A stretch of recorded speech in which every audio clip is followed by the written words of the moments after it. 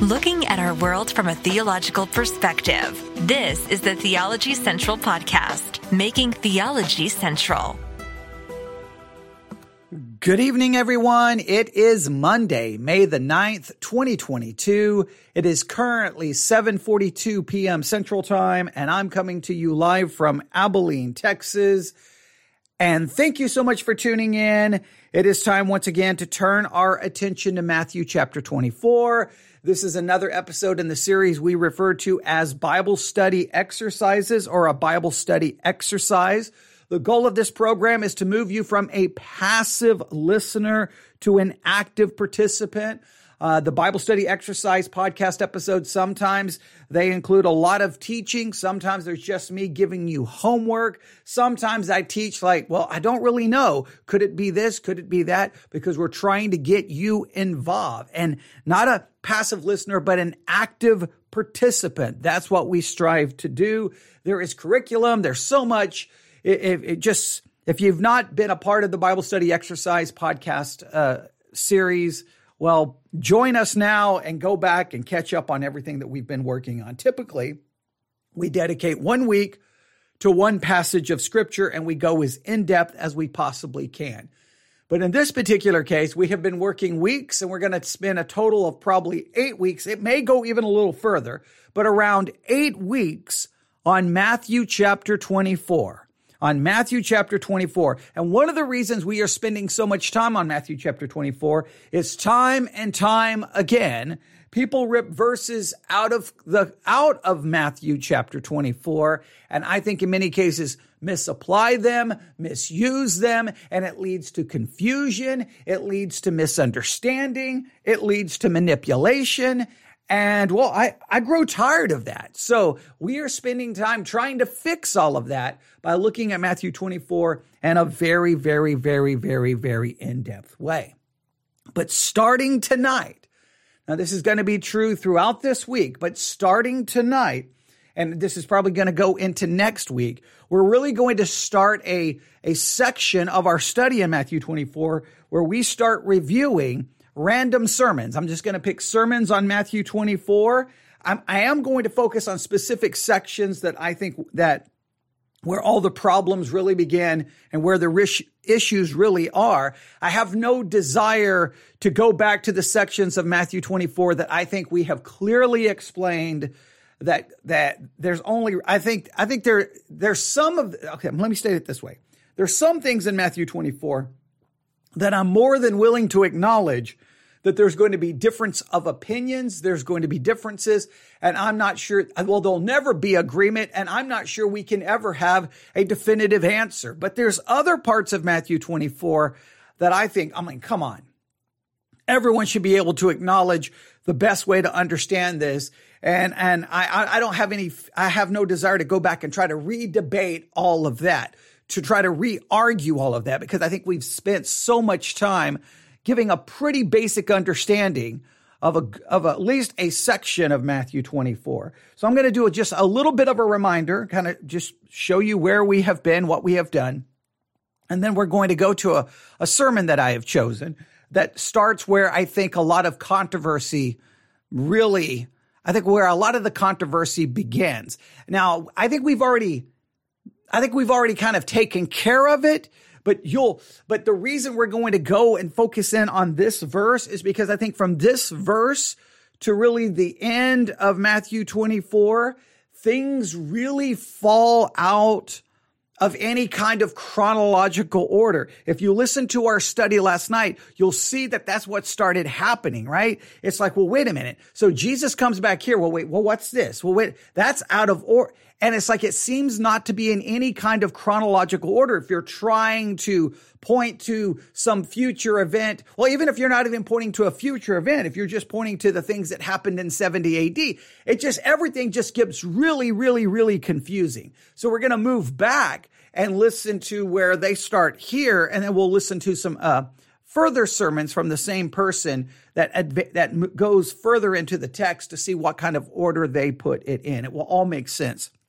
in just a minute. Well, not everything in Matthew 24, but what I'm referring to will make perfect sense in just a minute. So are you ready? Matthew chapter 24. First and foremost, I say this in almost every episode. Matthew chapter 24, first and foremost, has to be understood as pointing to 70 AD, because that's clearly the issue at hand when Jesus begins to give these so-called signs. Now, a lot of people like to refer to this to the signs of Jesus' second coming, but no, first and foremost, these are signs pointing people to 70 AD. It's almost, look, you're completely being disingenuous, and you're not even attempting to interpret the passage based off any normal understanding of words and any normal way of reading anything. So let's go through this again. Matthew chapter 24, verse 1. Jesus went out, he departed from the temple, and his disciples came to him to show him the buildings of the temple. So we have the setting perfectly. Jesus walks out of the temple. Obviously, Jesus is living on earth. This is not some future temple. That's the temple that was standing when Jesus was on earth. All right. So somewhere between during Jesus' ministry, so somewhere between 30 and 32, 33 AD, Jesus walks out of the temple. His disciples, go up to him and say, look at all of this. Look at all of these buildings. And then Jesus gives us absolutely frightening prophecy. See ye not all these things? Verily I say unto you, there shall not be left here one stone upon another that shall not be thrown down. Jesus basically tells them all of it's coming down. All of the temple is coming down. It's going to be destroyed, which would be an absolute shock to the disciples. They are perplexed. They are confused. They don't understand. So they start asking some questions and they wait till Jesus is sitting on the Mount of Olives. They go unto him in private saying, when shall all of these things be? And what shall be the sign of thy coming and of the end of the world? They're just like, when is this all going to happen? They're very confused about Jesus' prophecy, the destruction of the temple. In their minds, this has to be the end of everything. So you please explain it to us. And immediately Jesus says in Matthew 24, verse 4, he answered them and said, take heed that no man shall deceive you. I love, and I've mentioned this time and time again, I love the fact that when Jesus starts giving these signs, the very first thing he warns them about is don't let anyone deceive you. You talk about a warning that was given by Jesus to his disciples somewhere before 33 AD. All right. And you talk about a warning that was given specifically by Jesus, the eternal Son of God, to his disciples. And that warning has been ignored for almost 2,000 years because it seems like people will just take anything that someone will say in regards to Matthew 24. Not only will they believe it, they will repeat it, they will defend it, and they will argue for it, even though it clearly is a misrepresentation of the words used in Matthew 24. It's one of those, it's so ironic. Don't let anyone deceive you. And for 2,000 years, people have been deceiving people by their misapplication, misinterpretation, and misuse of the words in Matthew 24. That is, I have no other words than that. It just absolutely amazes me. All right. But then he starts giving all of these signs. I'm not going to go through all of them again because we've reviewed this now countless times. But from verse 4 to 14, there is no way, shape, or form that anyone can come along and say, well, those signs, maybe they applied to 70 AD, but they could apply to the second coming. That just begins to become absolutely foolish and ridiculous for a number of reasons. First, he begins to give signs of things that have happened over and over and over and over and over and over since 70 AD. He talks about war. He talks about pestilence. He talks about earthquakes. Do you know how many wars, how many times of pestilence, how many earthquakes there have been since 33 AD, 32 AD, since he's given this warning? It's happened so frequently that those signs no longer mean anything if you're trying to say that these things are pointing to Jesus' second coming. All of these signs specifically point to the destruction of the temple in 70 AD. There's no other reasonable way to interpret this. And I know what people always try to say. Well, it can refer to 70 AD, but it also could refer to the second coming. Look, you've got to explain how that works when the signs here would mean nothing in 2022, considering these signs were given in 33 AD, and the signs that they're pointing to, those signs have happened over and over and over and over and over and over and over and over and over and over and over and over and over and over. It's like they become meaningless. Clearly, these signs would have had very specific significance to the people living somewhere between 32 AD and 70 AD. It would have pointed specifically to the destruction of the temple. Now, some people would argue about verse 14, where Jesus says, the gospel of the kingdom shall be preached into all the world for a witness unto all nations, and then shall the end come. We looked at verses in Colossians and the end of Romans, where the apostle Paul says the gospel has gone into all the world. In fact, he goes so far to say it's gone to every creature. That's the words of the apostle Paul. So the apostle Paul clearly seemed to believe that these things had been fulfilled. And he says that before 70 AD. Meaning, before 70 AD, the apostle Paul indicates that that had been fulfilled. And whatever was required by Jesus to fulfill it, Paul uses words to indicate that it was fulfilled. All right. So we've looked at all of that. Now, a lot of times what people try to do is like, okay, these verses apply to 70 AD. Now, here's the transition verse where it jumps from 70 AD to the future. And we have tried to find that transition verse. We thought verse 14 was the transition verse. We did. We thought, okay, verse 14, there's no way that was fulfilled before 70 AD. That's where it jumps. But then we found out that no, wait, verse 14 was fulfilled before 70 AD. The next one is verse 15. This is one that many people go, this has nothing to do with 70 AD, or if it had something to do with 70 AD, it also points to something in the future. We think we were able to, using the writings of Josephus and other historical accounts, to clearly demonstrate that the next verse was fulfilled in 70 AD. Let me read it to you again. Matthew 24, verse 15. When you therefore shall see the abomination of desolation spoken of by Daniel the prophet stand in the holy place, whoso readeth, let him understand. I think we were able to clearly indicate that occurred in 70 AD when the Romans destroyed the temple. They brought in their pagan symbols. They carried off the things from the temple. They desecrated it. It was the abomination of desolation. It fulfills it. And we feel very confident about that, and that does not serve as a transition verse that then sends us off into the future. I think we clearly indicated that already happened. Abomination of desolation occurred in 70 AD. Some people want to run over to 2 Thessalonians. The only problem is 2 Thessalonians is written before 70 AD. So there's a good probability that maybe some of the things predicted in 2 Thessalonians also was fulfilled in 70 AD. All right. But this, look, and let me make it, I'll try to make this as clear as I can.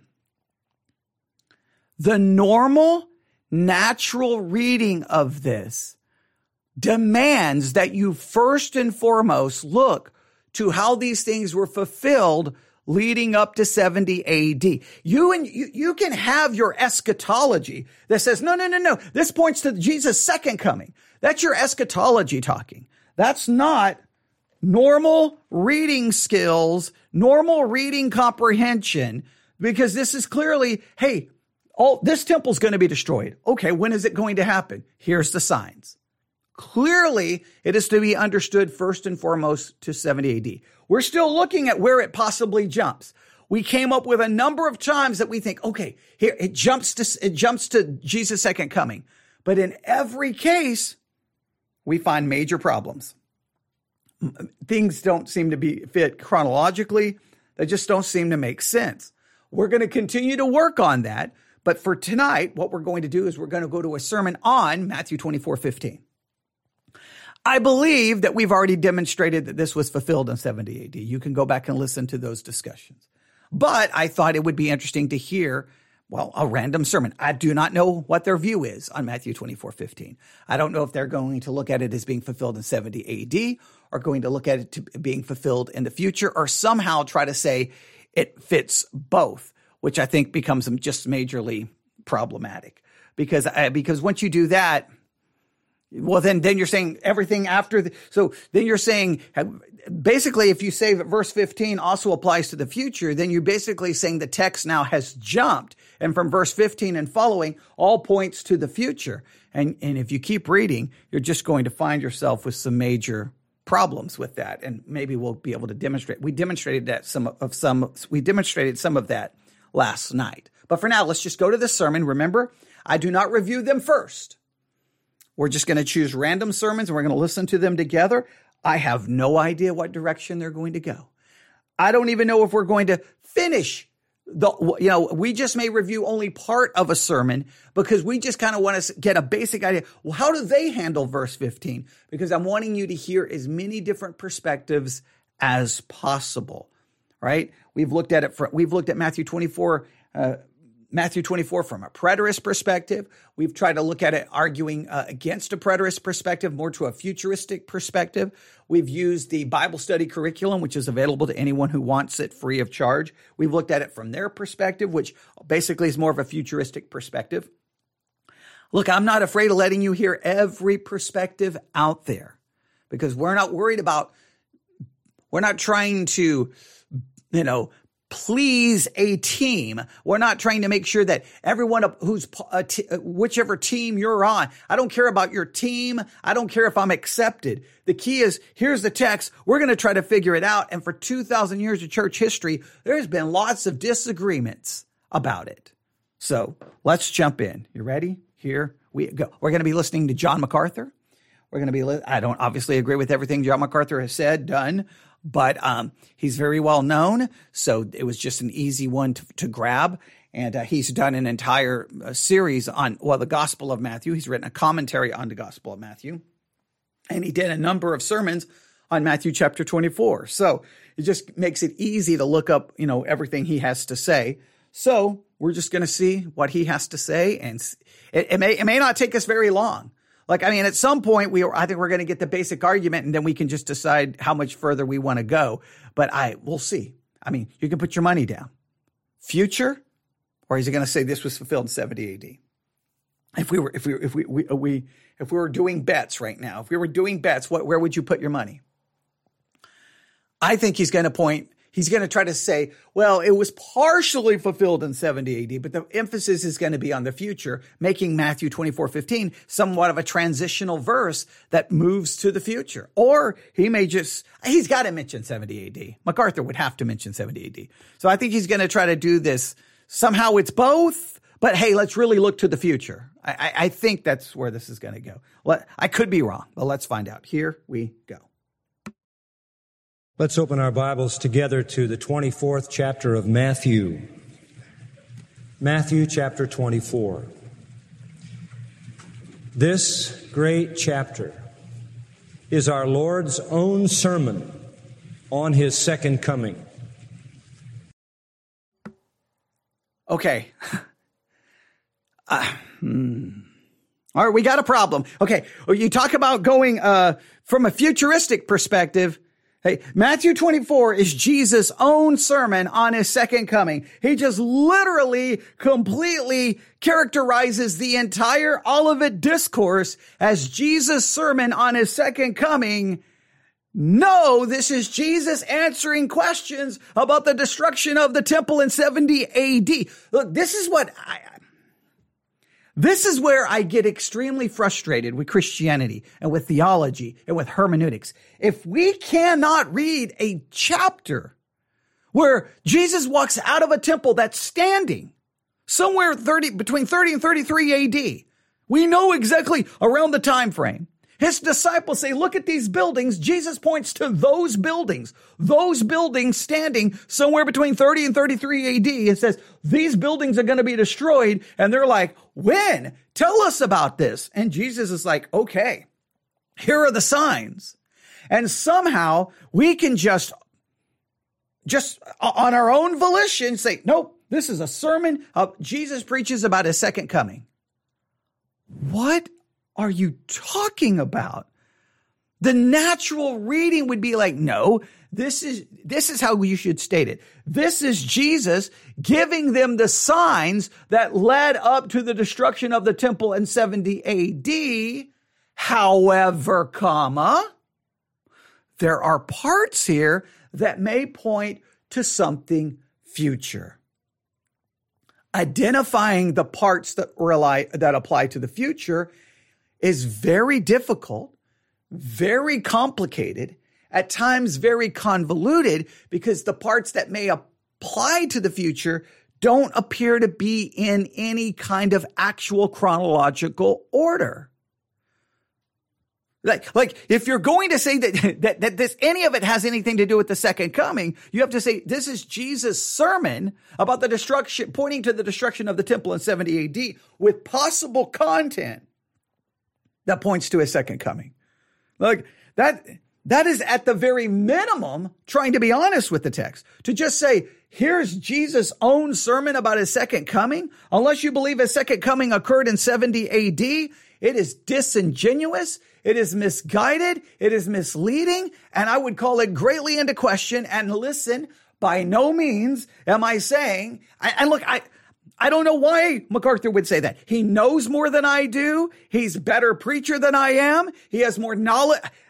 I'm not even anywhere in this. I'm just a nobody sitting, behind a microphone in a second story room and in the middle of, Abilene, or in Abilene, Texas, not in the middle of Abilene, Texas, outside the close to the city limits of, the outskirts of Abilene, Texas there. Is that better? Okay. So, I understand that nobody's going to listen to me because everyone would listen to him first. I understand that, but I would just say, read Matthew 24 and ask yourself, come on, set aside your eschatology. Set aside the commentaries. Set aside the Bible prophecy conferences. Just go. Jesus departs from the temple.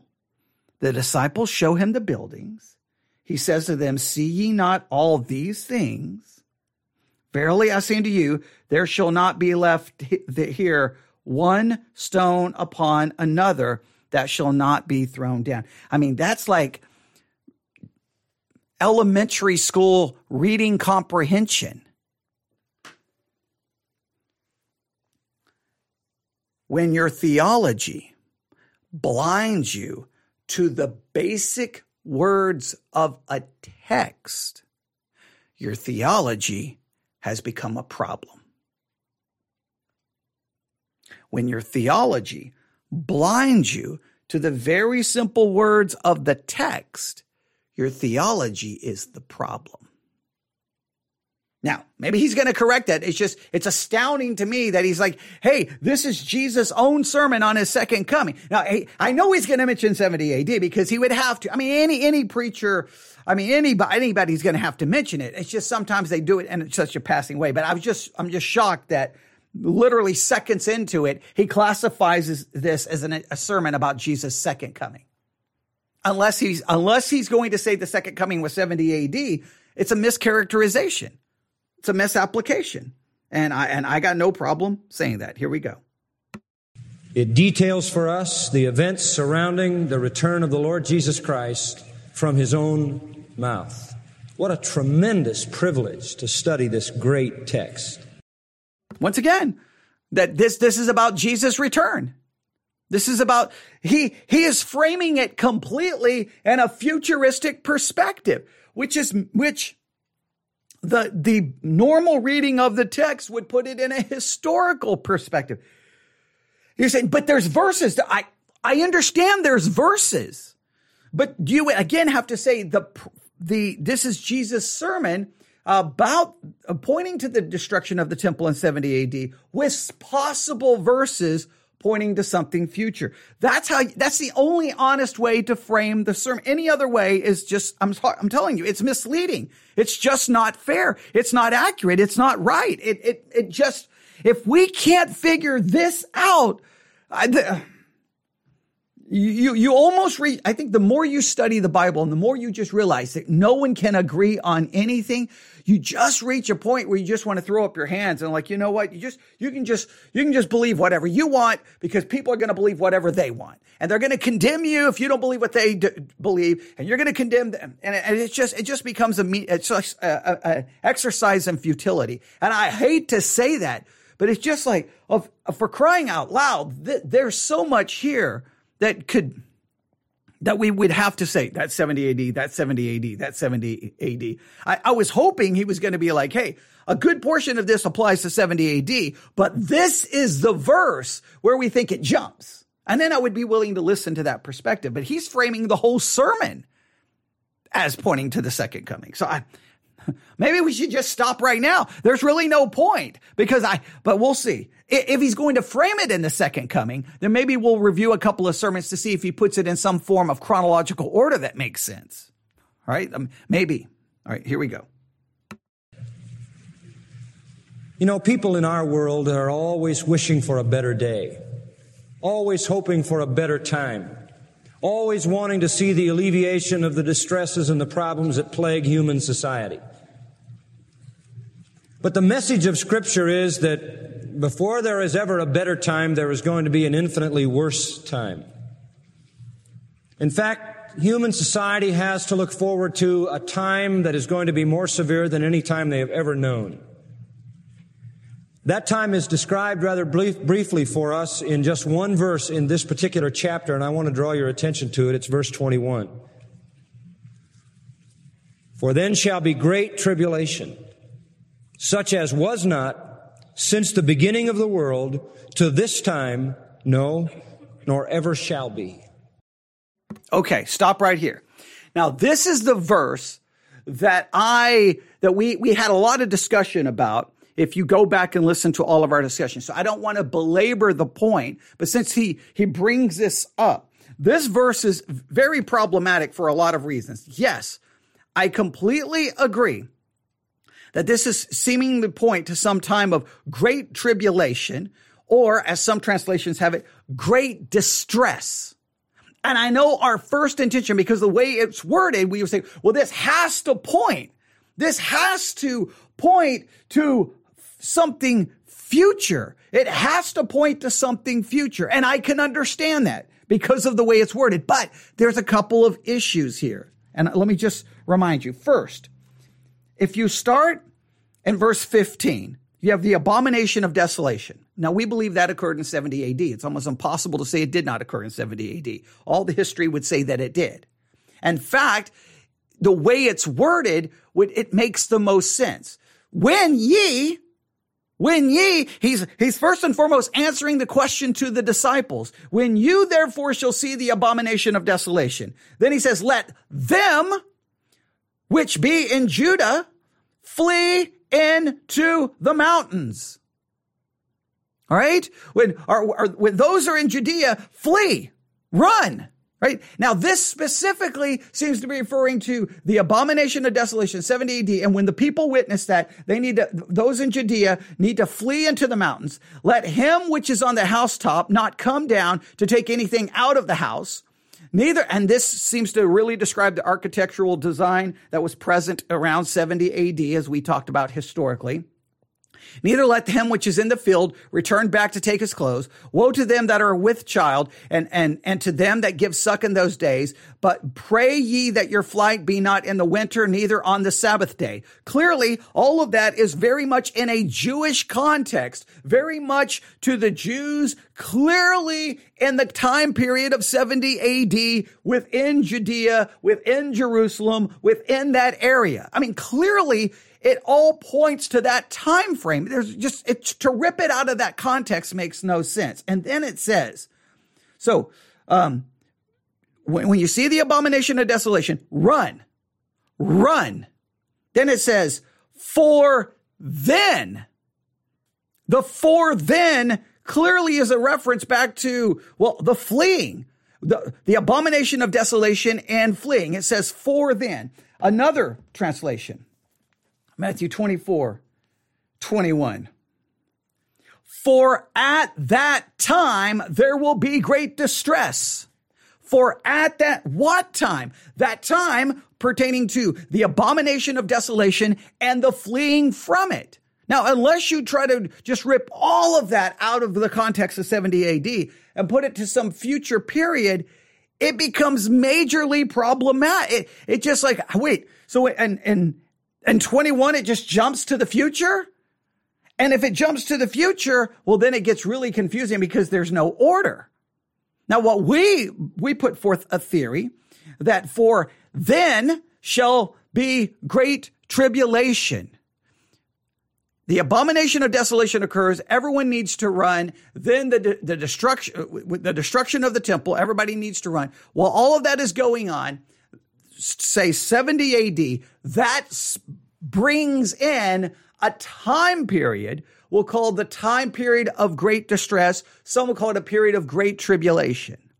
And we put forth an idea that this time period begins in 70 AD and it goes all the way to the return of Christ. We discussed this last night if you listened to the discussion. It may go all the way to the establishment of a new heaven and a new earth. It may cover that entire period. That doesn't mean we're discounting a possible 7-year great tribulation in the future. I'm not saying that we're throwing that out. I'm saying that this seems to be pointing to the fact that at that time, the abomination of desolation and the fleeing, it is at that time, this time of great tribulation begins. It begins at 70 AD and it goes, I guess, all the way to the new heavens and the new earth because it has to cover so many different things. And that time period from 70 AD all the way to the new heavens and the new earth would be described as having events that are the worst that the world has ever seen or ever will see, because it will lead us all the way to the end of this world where there's a new heaven and a new earth. So therefore, it gets us all the way to a new heaven and new earth. There will never be anything that bad that will ever happen again. So it covers everything. That's the only way to handle this. But a lot of people take verse 21 and just jump to the future.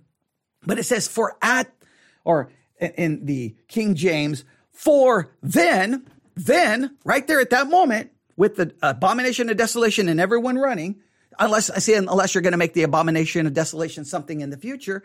But even that, it just creates, because it creates all kinds of problems. Let me explain. If you're going to say the abomination of desolation, just follow the logic here, doesn't refer to 70 AD. It refers to a future time when the Antichrist walks into the temple and declares himself to be God. Well, are you going to say at that time? Well, then I guess you would say at that time, then marks the great tribulation that's going to be worse than anything the world has ever seen. Okay, I guess you can make an argument there, but you would have to prove that Matthew 24:15 is not applying to 70 AD. But again, the language would point to that's exactly what it's referring to. So he goes to 21. I agree, 21 is a very important verse, but it just, again, at that time, referring to the verbiage about the abomination of desolation, the way it says, telling the people to flee, not being on the Sabbath, all of that points to 70 AD. It's the only thing that makes any sense. Let's see what he does with it. In that very brief statement, the Lord says that the world is to look for a time that will be worse than any other time it has ever known.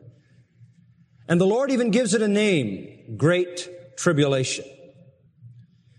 Now, this isn't anything new because there have been other prophets than our Lord Jesus Christ who also have spoken of this same time. It is a time of tremendous trouble, which encompasses the world, but centers on the nation of Israel. To see how the prophets of Israel spoke of it, let's go back to Isaiah chapter 10. Isaiah chapter 10. And as Isaiah looked forward to that day of the Lord, that day of great judgment, that day of establishing the kingdom of Messiah, that day of salvation for Israel, that great climactic day when man's work on earth, as it were, done by his own hand and design is done and God takes over.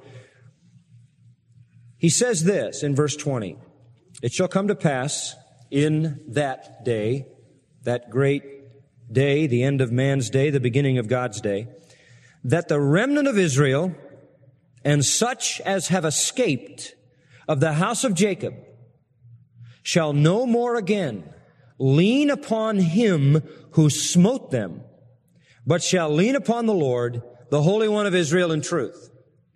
Now that tells us that there is coming a time of great stress for Israel, a time when they will be killed. And there will be a remnant who escape and will learn the lesson to never lean again on anyone other than the Lord. The indication is that in that great day, that end day, the people of Israel are going to lean on someone who turns out to be not their friend, but their enemy, who offers himself for support and then destroys them. And they'll learn in that day to lean only on the Lord. The remnant shall return, verse 21 says, "Even the remnant of Jacob unto the mighty God. For though thy people Israel be like the sand of the sea, yet a remnant of them shall return. The full end decreed shall overflow with righteousness. For the Lord God of hosts shall make a full end." In other words, at the time of the full end, at the time of the very end, at that day of judgment, that time of establishing the time of righteousness, the kingdom of Messiah, Israel is going to go through a massive betrayal by one they trusted who turns out to slaughter them. They're going to go through a time of great trouble from which they will try to escape. Now let's look at it in the words of Jeremiah the prophet, chapter 30.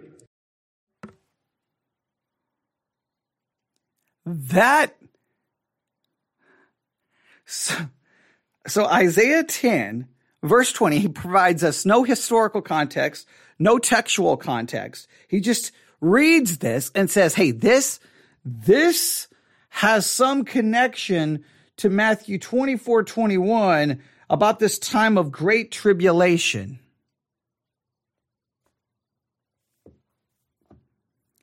Now, I've heard of doing cross-referencing. This is some very questionable cross-referencing. And how does this apply to Matthew 24:21? And how does this apply? Like he's not even bothered to try to figure out how any of this applies to 70 AD. He's not even mentioned 70 AD. Now, he may have mentioned it at the beginning of his series, but at this point in this sermon, he's making it all. This is all about the future, about the second coming. He quotes Matthew 24:21, runs to Isaiah 10. Somehow that supposedly fits, and I don't really see. Okay. That's a major, I don't even know what to do with that. Now he's going to go to Jeremiah. All right, let's see where he goes in Jeremiah.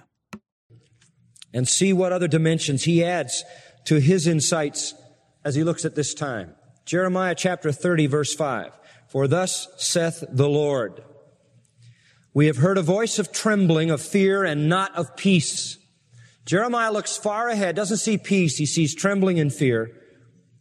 "And now, ask now, and see whether a man doth travail with child. Why do I see every man with his hands on his loins like a woman in child pain, birth pain, and all faces turned into paleness?" The most excruciating human pain, that of giving birth to a child without any anesthetic, without any care, as typically women did in that time, sort of symbolizes the pain of society in the future. When Jeremiah looks ahead, he sees, as it were, in the imagery of prophetic vision, men with hands down on their knees, as it were, in agonizing pain over what is about to take place. The world in pain, Israel in pain. Alas, verse 7 says, "For that day is great, so that none is like it." Just as it was in Matthew 24:21, this is a day like no other day. None is like it. It is even the time of Jacob's trouble. But he shall be saved out of it, for it will come to pass in that day, says the Lord of hosts, that I will break his yoke from off thy neck and burst thy bonds, and strangers shall no more enslave them, but they shall serve the Lord their God, and David, that is the Messiah, their king, whom I will raise up unto them. So it is going to be a day of great judgment, a day of great distress, the time of Jacob's trouble, and out of it is going to come salvation, and out of it is going to come the raising up of Messiah and his kingdom. Now, it's very interesting that Matthew 24 Jesus is pointing to the destruction of the temple, which happened in 70 AD. He's warning them of this horrible event. And in this sermon, they make a mention of Matthew 24. Then we are off to the races to Isaiah 10 and to Jeremiah. I will agree Jeremiah 30 has language that would somewhat link it to Matthew 24. The Isaiah 10, I don't even know how you're trying to force that cross-reference. But this is about something good's going to happen. So I guess what he's going to try to say is that Matthew 24 talks about the bad, but there's going to be good that comes from it. Oh, okay. But so all right. But the passage of Matthew 24 is about the destruction of the temple. I guess you do have good that comes from. Okay. I'm just trying to figure out how he's not really, he's just trying to find scriptures that seem to have similar language. He's not trying to give us any real how they are connected, but we'll just let this play out. We'll let this play out. So both Isaiah and Jeremiah look forward to a time of severe trouble, a time of severe pain, a time of death, a time from which Israel will run to escape, followed by the Messiah's kingdom. Now notice the last chapter of the prophecy of Daniel, chapter 12. In verse 1. And Daniel the prophet speaks also of the very same day. And he says in verse 1, at that time shall Michael stand up. Michael is an angel, the great prince who standeth for the children of thy people. Michael's unique role in God's economy is to protect his special people. And Michael will stand up for their protection because there will be a time of trouble such as never was since there was a nation, even to that same time. And at that time thy people shall be delivered, every one that shall be found written in the book. There's going to be a time of Jacob's trouble, says Jeremiah. There's going to be a time of trouble, says Daniel. A time of...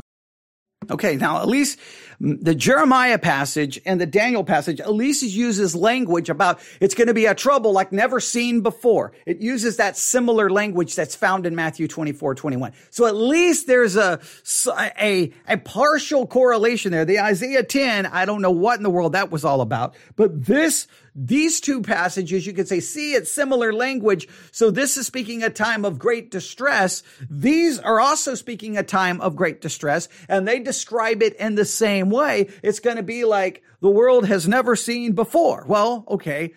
The Matthew 24:21 says at this time, clearly pointing to 70 AD.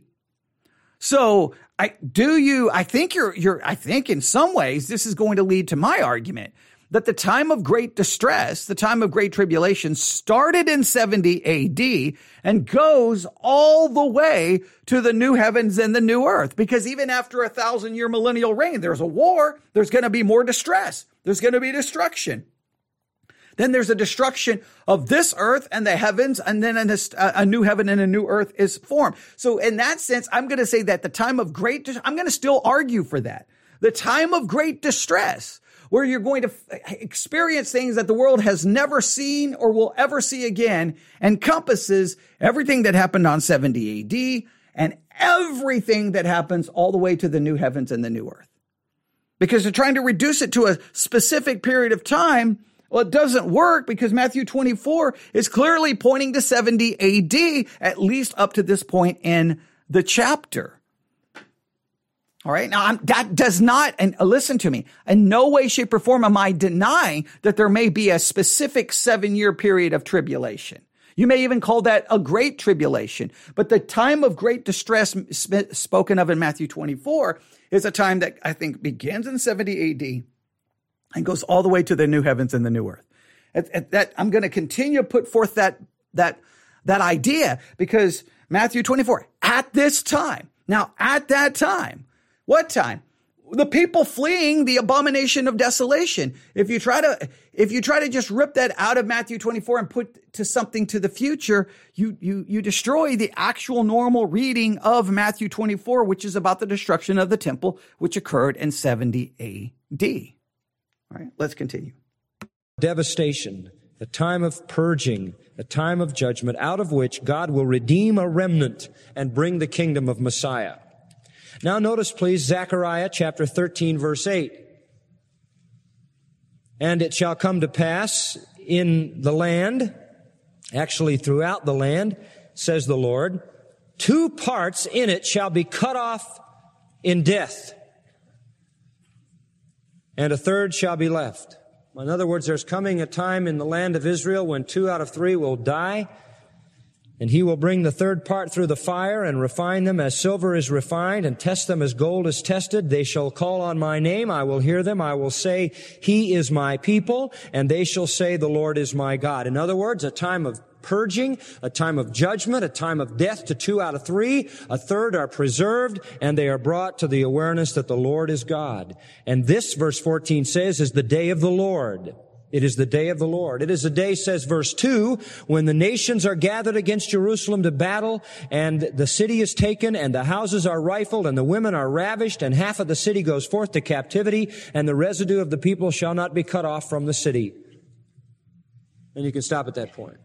Now let me pull that together very simply. Jesus said there is coming in the future a time unlike any other time, a time of incredible, indescribable horror to the world, but particularly focusing on the nation Israel. It is a time of which Isaiah spoke, of which Jeremiah spoke, of which Daniel spoke, and of which Zechariah spoke. So it really isn't anything new that our Lord is saying. Now, the question is, yes, all of these other passages mention some time. Are they referencing the exact same time Jesus is referencing in Matthew 24? The assumption is that he is. And I'm saying, whoa, time out. Matthew 24, the context is the destruction of the temple in 70 AD. You can't just throw that out.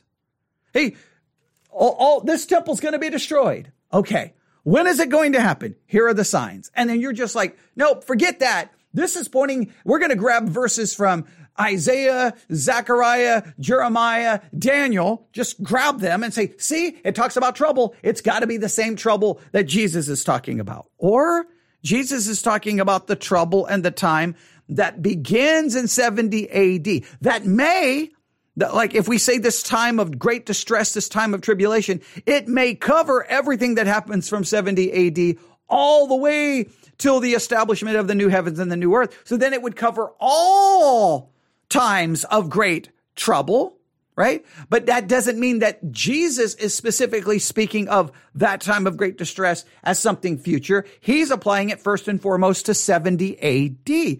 How come that's not even a possibility? It's like nobody even wants to consider this. It's like, nope, it's either 70 AD or it's a future. No. Or some will try to say it's both, but nobody can explain where the 70 AD ends and the future begins, because it's all merged together. So that becomes a convoluted perspective as well. The time of great distress, I'm going to keep putting forth this idea, began in 70 AD. It goes all the way to the establishment of the new heaven and the new earth. So any times of great distress, any times of trouble, any 7-year tribulation, if you so want one, would fit into that period of time. Now, all those passages from the Old Testament, are they referring to the time Jesus is speaking of in Matthew 24? I think he's first and foremost focused in on 70 AD. And he may be establishing that this is the time, and this time is going to encompass all kinds of horrible things. But again, even if you jump to the future there, you got to be careful because, well, it's going to not all work. We'll see as we move forward. But all right, he's just making, this is the way so much Bible prophecy and eschatology is handled. People have their system and they just dogmatically make assertions. This is this, this is this, this is this. Here's 4 cross references. See, I proved my point. You can't study eschatology that way. You gotta struggle with it with the people going, well, what about this? And what about this? And could it be this? And I don't know about this. You have to. I'm not a fan of teaching eschatology. It's just making a dogmatic assertion, grabbing a couple of verses, completely not even focused on context, and then just making a dogmatic assertion. This is the way it is, or this is the way it will be. It doesn't work that way. It's not that clear. He is reiterating what was said of old, a time like no other time.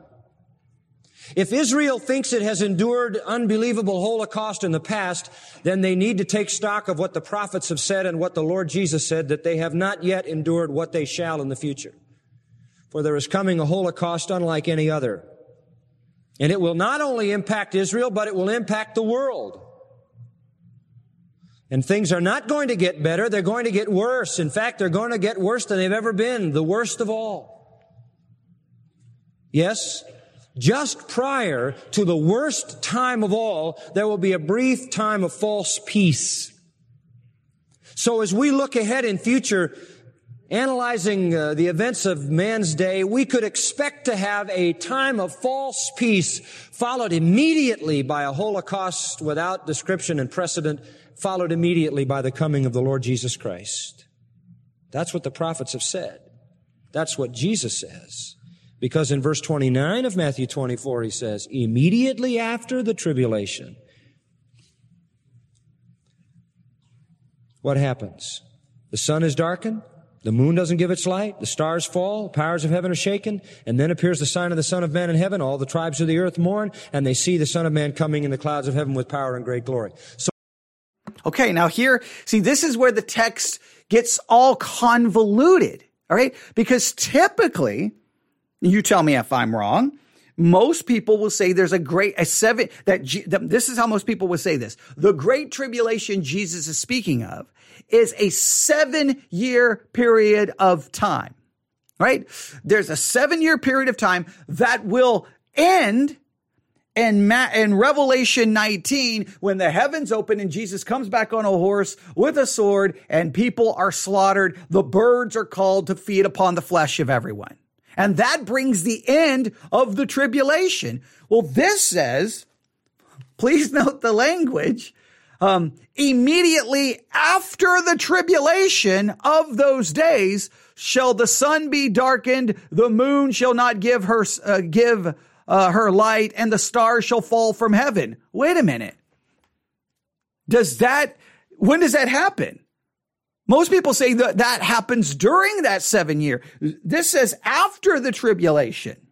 If we go through any kind of chronological order, the 7-year tribulation ends with Jesus coming back, slaughtering everyone. Then you go into Revelation 20, which, if you believe in a literal millennial 1,000-year reign, that begins the 1,000-year reign. Well, the 1,000-year reign, are you going to see, you have 1,000 years. Then you have the war at the end of 1,000 years. So for 1,000 years, when does when does all of that happen? Because this is supposedly immediately after the tribulation. The sun will be darkened, the moon shall not give her light, and the stars shall fall. See, this makes it so complicated. That's why I said the tribulation period would have to go from, I believe, 70 AD to the establishment of the new heavens and the new earth. Because when the earth and the heavens are destroyed, before the new heaven and the new earth, the tribulation would have to cover that entire period. Because at the end of the 1,000-year reign, you have the war, then you have the destruction of heaven and earth, then you have the new heaven and new earth. That would get rid of the sun, the moon, and the stars. That's the only way to make it work. See, the problem is people just quote these and they don't even bother to go, wait a minute, my system of eschatology, how does this fit in chronologically?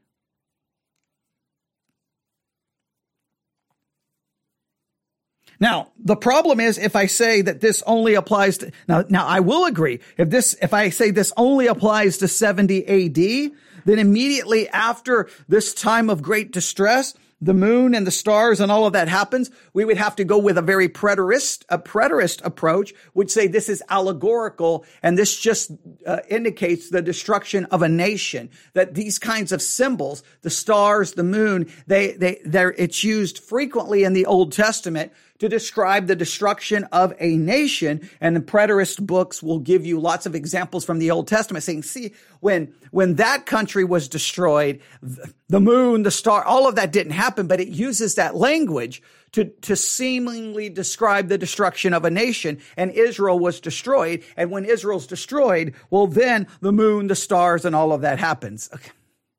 I understand the preterist perspective, but if you go without the preterist, just forget the 70 AD. Let's go full futurist. All right. So the end of the tribulation, Then the moons and the stars and all of that happens at the end of the tribulation.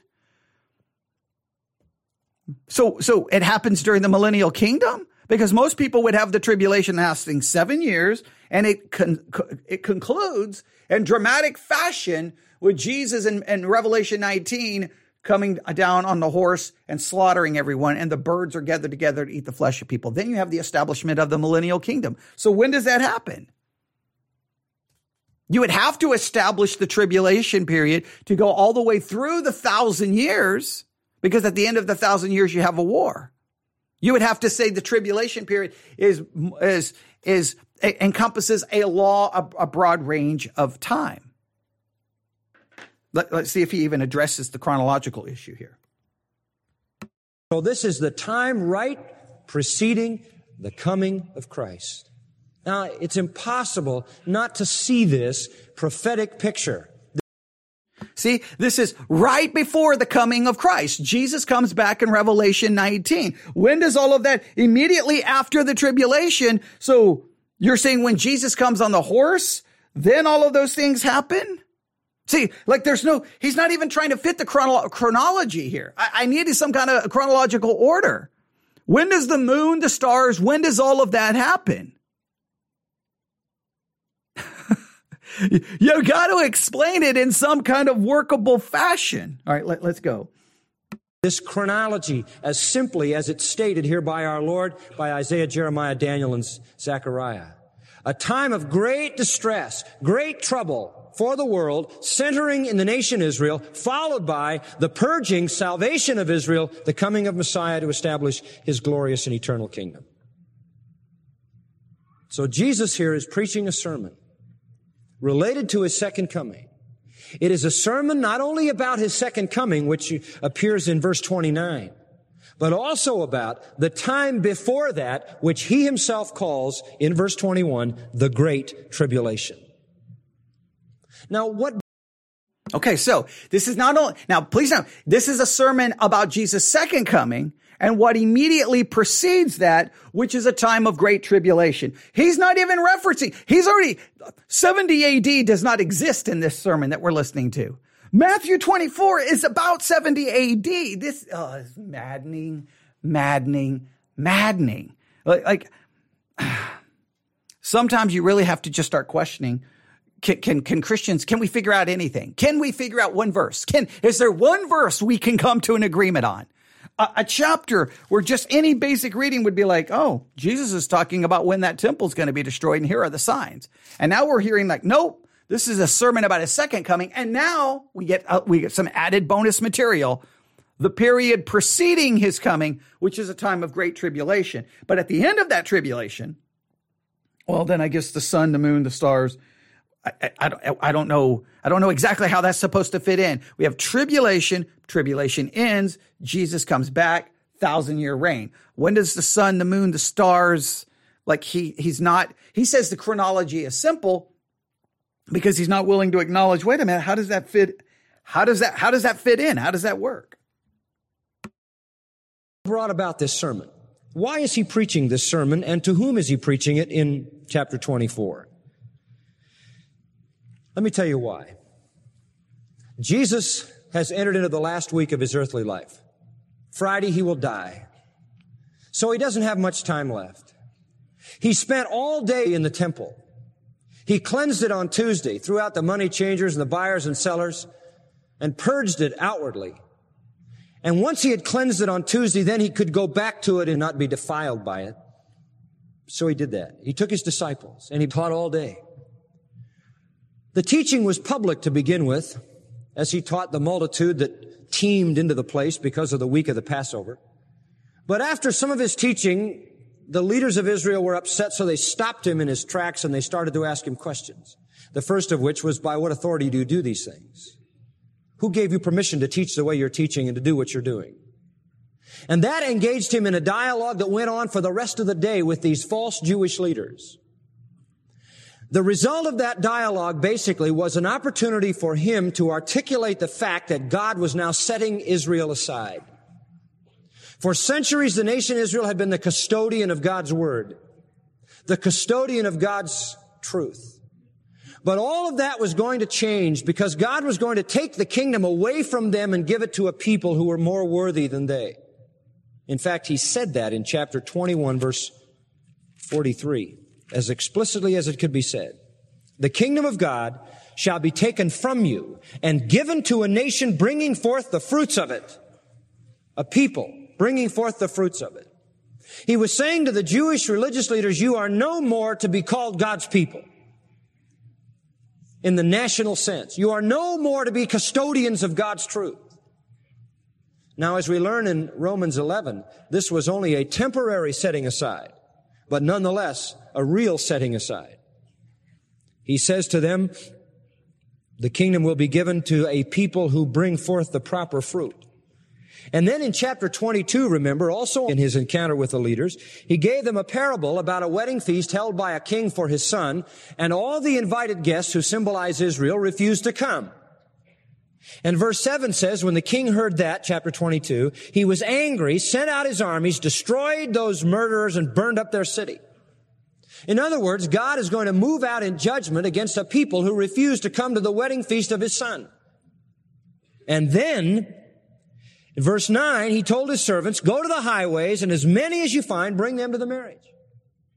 And so a new people is brought in to be the special custodians of God's word and God's truth. And Ichabod, the glory has departed, is written for a time on the nation Israel. The sum of it comes at the end of chapter 23 in verse 37. In Jesus' last public sermon, his last message to the populace of Israel, his final word to the religious leaders, O Jerusalem, Jerusalem, thou that killest the prophets and stonest them who are sent unto thee, how often would I have gathered thy children together, even as a hen gathereth her chickens under her wings, and you would not. Behold, your house is left unto you ruined, desolate, empty, waste. That is the final statement of judgment on Israel for the rejection of the Messiah. That is it. That context makes it even more clear that Matthew 24 is about the desolation of that house, which occurred in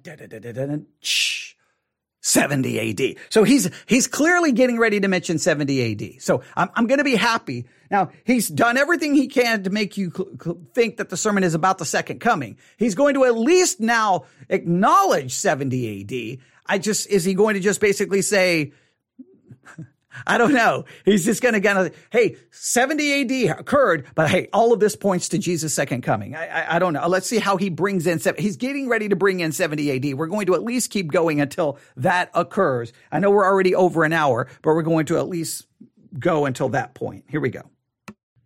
He has indicted them, indicted their leaders, and by indicting the leaders, indicted all the people who follow the leaders, and now says their house is left desolate. Ichabod, the glory is departing. God is moving away to another people from Israel. But I'm so glad the sermon didn't end with verse 38. In verse 39 he said, for I say unto you, you shall not see me henceforth until you shall say, blessed is he that cometh in the name of the Lord. That's a messianic epithet. When Jesus rode into the city and they cried, Hosanna to the Son of David, they said, blessed is he that cometh in the name of the Lord. That is a messianic affirmation. And he says to them, you'll not see me again until you recognize me as your Messiah. That's very hopeful, isn't it? Because that tells us that even though Israel is laid waste, and even though the nation is desolate because of the rejection of Messiah, there will come a day when indeed they will recognize their Messiah and say, blessed is he that comes in the name of the Lord. It's what Zechariah saw when he said, they will look on him whom they have pierced and mourn for him as for an only son. So, yes, the house of Israel is desolate, but yes, there is a future time when they will recognize their Messiah. Now, you have to imagine the disciples at this point because they're listening to all of this. They hear the sermon, which devastates the system of religion in Israel. They see Jesus cleanse the temple, and they know he's bringing to an end that evil, hypocritical system. They hear him talking about destruction in chapter 24, verse 2, how that the temple is going to be razed, R-A-Z-E-D, to the ground, and there won't be one stone left upon another, but the whole thing will be thrown down. That's exactly what happened to the very letter And so they see him come sweeping in with all of these statements about devastation and destruction. Does this bother them? Not really. Because as we pointed out in our previous study, you remember that if any disciple was a student of Scripture, he would know that in the great kingdom of Messiah, there was going to be a new temple, the temple of Ezekiel 40 to 48, that glorious temple, not this temple built by a non-Jew Idumean king by the name of Herod, but a temple that had the qualities of that glorious temple seen in Ezekiel 40 to 48. So they would not have had a problem with him raising the temple to the ground. Wow, that's making a massive assumption here. There's a lot of assumptions here because, first of all, the disciples constantly ask questions demonstrating they don't get it. They're confused. They don't get it. They don't get it. But in this particular case, they get it completely. They're not really bothered. They're not really, oh, you're going to destroy this temple? No big deal. We know Ezekiel 40 through 48. Isn't it amazing how we can so read our own narrative into the text? I will say that throughout the New Testament, every time the disciples speak, it demonstrates they don't get it. And even when Peter finally says something like, you're the Christ, the Son of the living God, then he immediately turns around and rebukes him and says, no, you're not going to go to the cross. And he says, get behind me, Satan. Every time they seem to get it, 3 seconds later, they clearly demonstrate they don't have it. But I guess in this particular case, okay, yeah, you're going to destroy the temple. No big deal. No big deal. We're not worried about it. We're not worried about it. So I guess he's going to frame that the questions they ask are very like, they've got it all figured out. And they're going to ask these very like, hey, so let's see how he frames the questions. They would not have had a problem with him devastating the hypocritical religion. The prophet said that was going to happen. The prophet said the nation had to be purified. So when they hear Jesus say, this temple is coming down, and you're not going to see me again until you say, blessed is he that comes in the name of the Lord. Their idea is that he's going to knock that temple down very soon and be back in full messianic presence to set up his kingdom. Because you see, they see no gap between the first and second coming. The Old Testament prophets didn't delineate a first coming, a long time, and then a second coming. They just bunched it all into one thing. That's why the time in between is known as the mystery, unrevealed in the Old Testament. They didn't see that there was a first coming, going back to heaven, thousands of years, then a second coming. No. Okay, I have no problem. I can agree that in many of the Old Testament passages, it is like, boom, first coming, boom, second coming, first coming, second coming. And there doesn't seem to be a gap. I completely understand that. But once again, he's giving the disciples so much credit that they understand all of this. Well, they clearly didn't understand a lot of the prophecies pertaining to the Messiah because they don't understand his death. They don't understand his burial. They don't understand his resurrection. They're confused constantly. So why, in this particular case, they supposedly have it all figured out. That does not go with the character of the disciples as put forth in Matthew, Mark, Luke, and John. All right. So I'm going to argue that. I do agree that in many cases, you do have a jumbling of something referring to the, a first coming and I said old and the new, between the first coming and the second coming. I do agree that in many cases, those are like really kind of jumbled together. And maybe that's what we have here in Matthew 24. But if that's the case, we still got to figure out which part is the first destruction of the temple and what is pointing to some second future coming of Christ. And we've got to do so in a way that it actually makes sense. Oh, they saw it all at once. Their eschatology said Messiah comes. Messiah judges his enemies and the ungodly. Messiah cleanses Israel. He purges the temple. He gathers the elect. He sets up his kingdom. And so they could see all of this happening in days or weeks. And I believe at the end of chapter 23 and the end of this sermon, they have a greater hope of the kingdom than they've ever had in all their experience with Jesus. Because they have seen him riding into the city to the hallelujahs and hosannas and blessed is he that comes in the name of the Lord's of the crowd. The kids in the temple had said it to him the next day. And now he has cleansed the temple. And now he talks about tearing it down, and then he talks about coming in full presence as the Messiah, and they believe, I think more than they've ever believed it, that momentarily it's all going to break loose. And they don't understand that there'll be a long period of time. So in excitement and anticipation, verse 3, they have now left the temple ground, only Jesus with the disciples privately, it says. They've gone to the top of the Mount of Olives on their way back to Bethany, where they were staying with Lazarus and his family. And he stops at the top of the mount, sits down, and they said to him, when shall these things be? And you can just sense the fever pitch, the tremendous anticipation that this has got to blow right soon because of what they've already seen that week. It's all coming together. They saw the forerunner, John the Baptist, then came the Messiah. He did the miracles, he taught, he preached, and now he's come into the hallelujahs and hosannas, and now he's cleansed the temple, and now he talks about ripping down this Idumean building, and it must mean the great exalted building of Ezekiel is going to go up, and he's going to establish his kingdom, and the people are going to say, blessed is he that comes in the name of the Lord. And so they say, when? And even later on in Acts 1, they say, is it the time now that you're going to bring the kingdom? They believed it was momentary. And not only do they ask when, but in verse 3, what shall be the sign of thy coming? Word coming, Perusia, means presence. It isn't to say they thought he was going away and coming back. It is to say that they thought he would come in full presence. Perusia is presence, the full presence of messianic glory. What is the sign of thy presence and the end of man's age? What do we look for? Is it an angel coming out of heaven with a trumpet? What is it? Is it a cataclysmic reconstruction of the temple supernaturally? Is it the knocking down of the temple? What is it? What is the event that signals your coming in full presence? Now, with that question, the Lord then preaches the message concerning his coming. And he gives them the things to look for. The signs to look for. And not to them, because they're long dead, but to all who will ever read the Scripture. See? He just immediately, he's going to give the signs not to them, but because they're going to be long dead. In other words, he says all of these signs have nothing to do with the destruction of the temple. He just immediately throws them to the future. How can you do this? It makes no sense to me. He just said that temple's going to be destroyed. And they're like, when is that? He frames the question like, so when is your presence? They're not even worried about the destruction of the temple. Like they're not even asking about the destruction of the temple. That is clearly what they're asking about.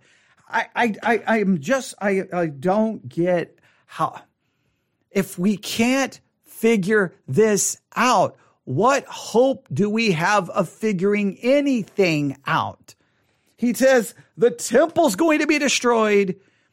As soon as they can get to him, they say, tell us, when shall these things be? Clearly, it's a reference to the destruction of the temple. Clearly, Jesus begins to give them signs of the destruction of that temple.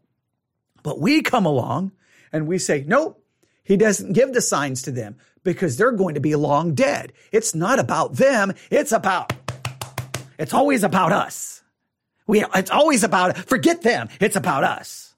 Maybe, because maybe these signs aren't even for us, because we may be dead before he comes back.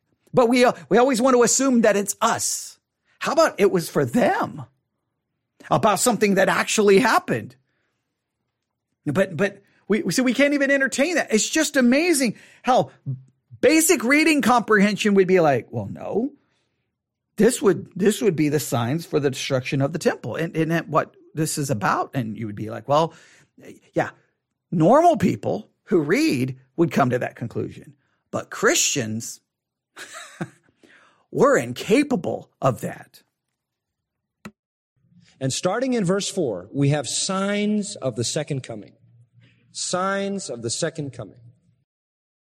All right, we're going to stop right there because he now just makes it very